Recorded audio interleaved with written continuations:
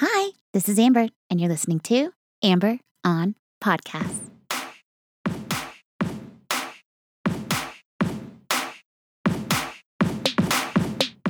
Hi, hello, and welcome to episode number 34 of Amber on Podcast. Thank you for joining me here today.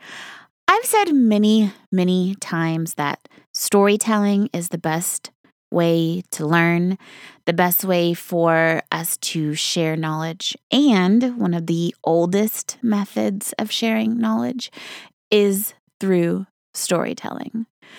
But what I have failed to share, one key ingredient that I have failed to mention up until now, is that the storytelling is no good. There is no value in storytelling if we are missing two key components: trust and honesty. In order for us to care about anyone's story, we have to trust them and we have to believe that they are indeed being honest. Now, when I sat down to write this episode, I was so excited, dear listeners. I was so excited, and I am so excited because I have a story to share with you that illustrates this perfectly.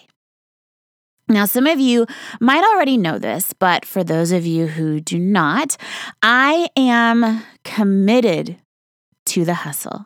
I am committed to the hustle, baby, and I am serious. And I got even more serious when I learned one very important fact: that millionaires and billionaires have one thing in common that the rest of us do not.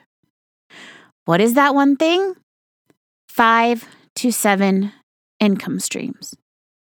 On average, millionaires and billionaires have 5 to 7 income streams, as reported to the IRS.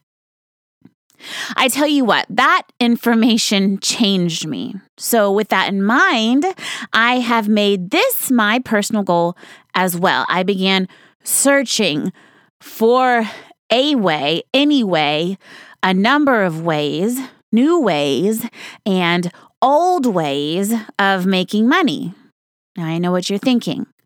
Not that old way of making money. Not the oldest profession in the book. Not that it wasn't suggested numerous times. But that's a story for another podcast, a podcast about what to do when you lose your job and your friends and your mom tell you to become an escort. But that, dear listeners, that's not what we're talking about today. No. Today we are talking about trust and honesty. And as promised, I have a great story that I have been dying to share with you. This story stems from my 5 to 7 income stream agenda. Due to this unwavering plan and my heart made out of straight hustle, I have been driving for Lyft for almost 6 months now, and I have given over 1,000 rides, and I love it. I often say that no matter what level of success I achieve in my career, that I will always do Lyft because of the benefits it brings me, because of the hope that it brings me, because of the truth that brings me, and because of the honesty it brings me, and the humility. That's a big one that I do not want to lose. Do not want to lose again. Allow me to explain. When I pick someone up in a Lyft, all I get from the ride request is their first name. Now, this can be a number of things. Some people put in the name of their business or their nickname. Some people put in strange spellings or special characters. It's all over the place. But usually, my animal brain can draw some sort of conclusion. Okay, this person is a man, a woman, young name, older sounding name, maybe a black person, Hispanic person, Israeli. No matter what I derive from their name, I am almost 100% of the time invariably wrong. Sometimes it's a daughter using her dad's account or a wife using her husband's account. I learned early on not to trust in the name The name would give me little to no information. No worries, I'm going to see them in a matter of minutes, so I can derive who they are from their appearance, naturally. But we had a little bit of complication there too. Most of the time as I arrive to pick people up in a lift, I have very limited time, if any, to take a look at their appearance. They hop in the back, or sometimes at the front, and off we go. And now I'm in a car with somebody who I definitely could not identify in a police lineup. You get me? So like any good Lyft driver, I make some friendly introductory small talk. Hi, how are you? How has your day been? Then the conversation rolls on from there. And my dear listeners, that's the best part. I have had some of the most riveting, thought-provoking, honest, emotional, vulnerable conversations in my Lyft car. Some of the deepest and most open conversations I have had in years, and with strangers. It is a sociologist's dream come true. It happens so often that I honestly look forward to driving for Lyft because it gives me hope. It gives me clarity, and it makes me so happy. Truly, it makes me so happy to know and to experience all the wonderful people that the world, especially women. I love bonding with women and empowering women and hearing the opinions and the viewpoints of women. And I have a few theories about this. The first has to do with the setting. This is an incredibly intimate setting, and there is little face-to-face interaction, just the physical presence and the voice of another person within 2 feet, sometimes 2 inches. And for 5 to 50 minutes, it's a long time to be close to a stranger, so people have to talk. But like I said, we can't really see each other. It took me a while to figure it out. I had to take 1,000 rides with strangers in order to start to wrap my mind around it. And the point is that if you are given the opportunity to learn about a person without seeing the person, you might be surprised what kind of people you're into. You might see someone on the other side that you didn't expect to see at all. And that's what happens to me in Lyft all the time. I have a great conversation, and then I turn around and I'm shocked at the woman or the man or a teenager staring back at me.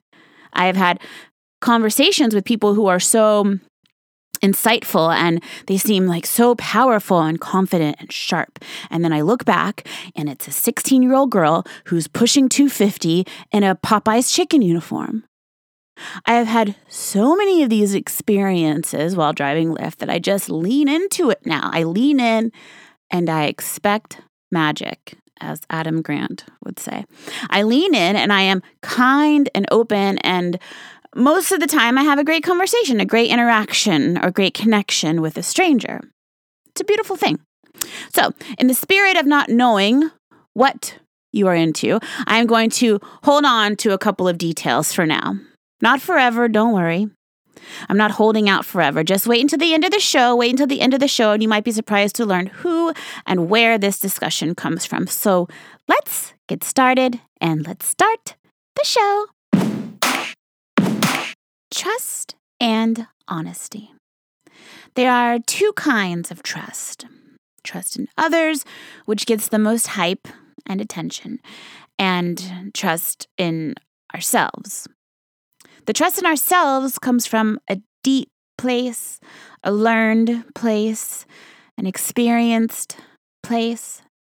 It's hard to develop and hard to describe, but this woman who we are talking about today, she is really great at talking about trust and giving us tools for identifying and developing trust.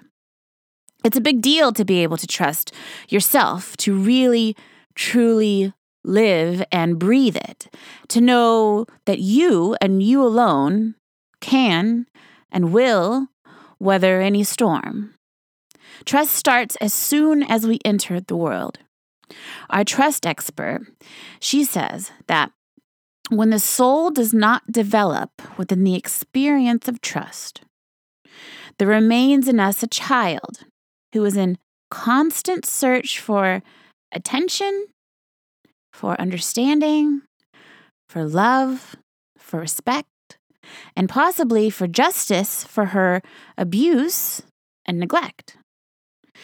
These needs, when left unmet and unaddressed, will fester and grow into disruptive or dysfunctional behavior patterns that will impact every part of our lives. Well, honey, if that doesn't sound like me in a run-on sentence, then I don't know what does. I think this sounds like a lot of people. Our expert agrees. She goes on to say that there's no greater battle in life than the battle between the parts of you that want to be healed and the parts of you that are comfortable and content remaining broken. You have to remember that the enemy is in you. You are not fighting the world, you are fighting yourself. You are fighting that part of you that says, don't do that. You can't do that. That's where the real battle is. No one else cares as much as you do. That is where the crux and the core of trust comes in. You have to trust in you, that you can truly do anything, that you are deserving and capable. The real issue is not trusting other people, it's trusting yourself, that you will make the right choices, that you can hear that inner voice and follow it, that no matter what happens, you will be okay. When people betray you, abandon you, don't acknowledge you, you will be okay. And when you go back and you look at it, you'll think, something told me. I had a feeling. And you'll know to trust that inner voice. The universe throws a pebble and then it throws a brick. And you have to learn to trust the pebble when you hear it. And it will be faint. But you still have to trust it and act because you don't want the brick because that will be much, much, much louder and heavier. You dig? Our expert, she got here for a reason, and it was indeed hard won. She grew up with her grandmother because her mom died when she was 9, and her grandmother was abusive, really abusive, and she endured abuse for years.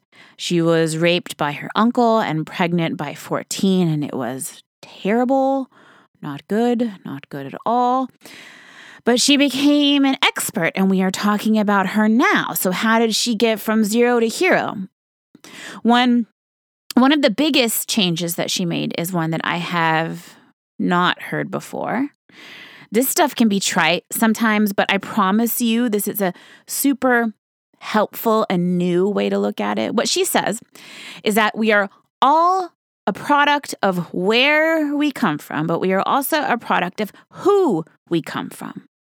The environment simply structures and shapes how we experience who we are.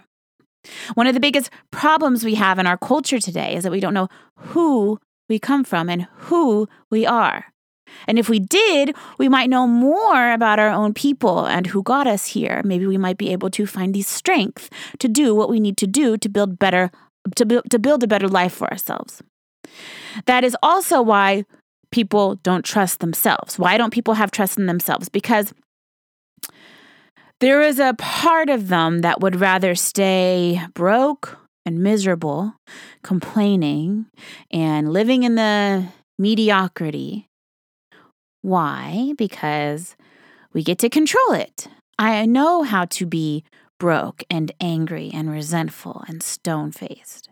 But when it comes to being open and vulnerable, I'm not so great. It's hard to be open and honest and vulnerable. The core ingredient of trust is vulnerability, going within, following your intuition, and facing the unknown. But some don't want to face the unknown. Why? Because we cannot control the unknown. We cannot control the unknown. We can control the familiar. We can control what we know. Some of us will trust what we know, even if we are miserable, rather than opening ourselves to a grander possibility that requires us to be vulnerable. We see this over and over again when it comes to the job world. People stay in jobs for years, sometimes decades, absolutely miserable. But they would rather be miserable in what they know and what is familiar than risk anything by being vulnerable and honest and leaving the job they hate. Our expert, she said, I had to stop being an abused and neglected little girl. I had to look deeper at myself and my heritage and who I come from. She said I had to go back a little further than my life to realize that was an experience that I had, but it was not all of who I am. And every time I show up, I am a demonstration and a representation of past and future generations. Now, doesn't that sound motivating to hear as a concept? Isn't that just great? Relish in that for a moment. You are more than your experiences. That is not all of who you are. And there are plenty of wonderful and strong and courageous people who have come before you, who have made your life possible. So every time you show up for them as a demonstration and a representation of past and future generations. It sounds dope because it is dope. Now, you might be asking, wait, how did this expert chick learn all this after her horrible childhood experience? How did she learn this when everybody in her family had let her down so much? Well, first, she said she started taking copious notes on her behavior. And she thought to herself, okay, self, you have a choice. You can either stay mad at them, most of whom had already died by then, or you can become accountable and responsible. So which one is it going to be? She said, they may have taught me to do the wrong things, but I voluntarily continued to do it. And if I am continuing to do the things that they taught me, and my spirit is saying, no, that's not right, you know better, I have to start paying close attention to what I am doing based on what I was taught. Pay close attention to what I am doing based on what I was taught. This has come up for me many times in my life where I realize I am doing something I remember seeing as a child, and it feels so strange too, like a reaction, more like a compulsion. It feels sour. It feels off, and I want to fix it. Oh my God, I want to fix it. And I want to understand it. And I want it to go away because oftentimes for me, this behavior, I never want to do it again. It's something I'm trying to avoid. Self-trust really means listening to our internal compass, truly listening and abiding by it, trusting that you do indeed have the answers within you, and you can find them and you can develop them. You are the only one who truly knows what you want. No one else will ever care as much as you do. And our last very important topic before we reveal where and who this show stems from, before you go, you must know, why do we have to learn to trust others? Why does this matter? Why is it important? Because human beings are crazy as hell and they live messy, nasty lives. But being so messy and crazy, they give you an opportunity to grow something bigger and better in you. Even if that something is a no. No, you're not going to go and do that. No, we aren't going to have that. No, you won't treat me like that. Trusting humans is important because they give you an opportunity to grow something you need and something you can learn from. So lean in. Trusting other humans is what bonds us together so we can learn and grow as a group, as a unit, and as a society. Trust is infinitely important and is something that people feel especially hungry for today.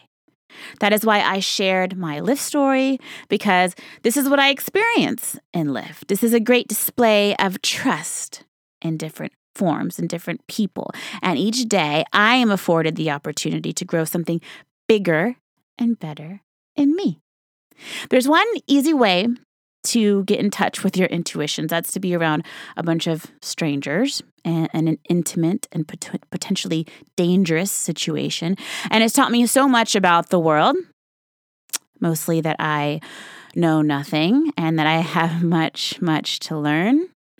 So I am infinitely grateful to our strong and inspiring expert, Iyanla Vanzant, who was interviewed on Oprah's podcast, Super Soul Conversations. I will link it in the show notes. Full disclosure, guys, this interview is actually a very spiritual one. Some might even say a religious one. It's deep and meaningful and beautiful. So if you are looking for more, I will link it in the show notes. And until next week, please keep on doing more good for more people most of the time. I am so glad there's a new season of Serial. Hooray, hooray, hooray. And thank you to my dearest friend Lacey for the reminder.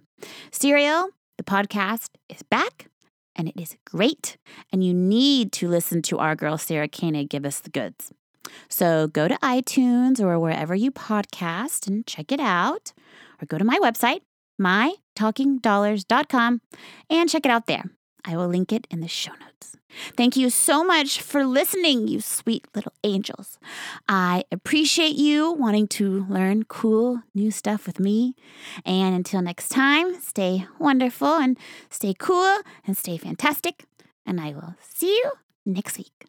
Thank you. Love you.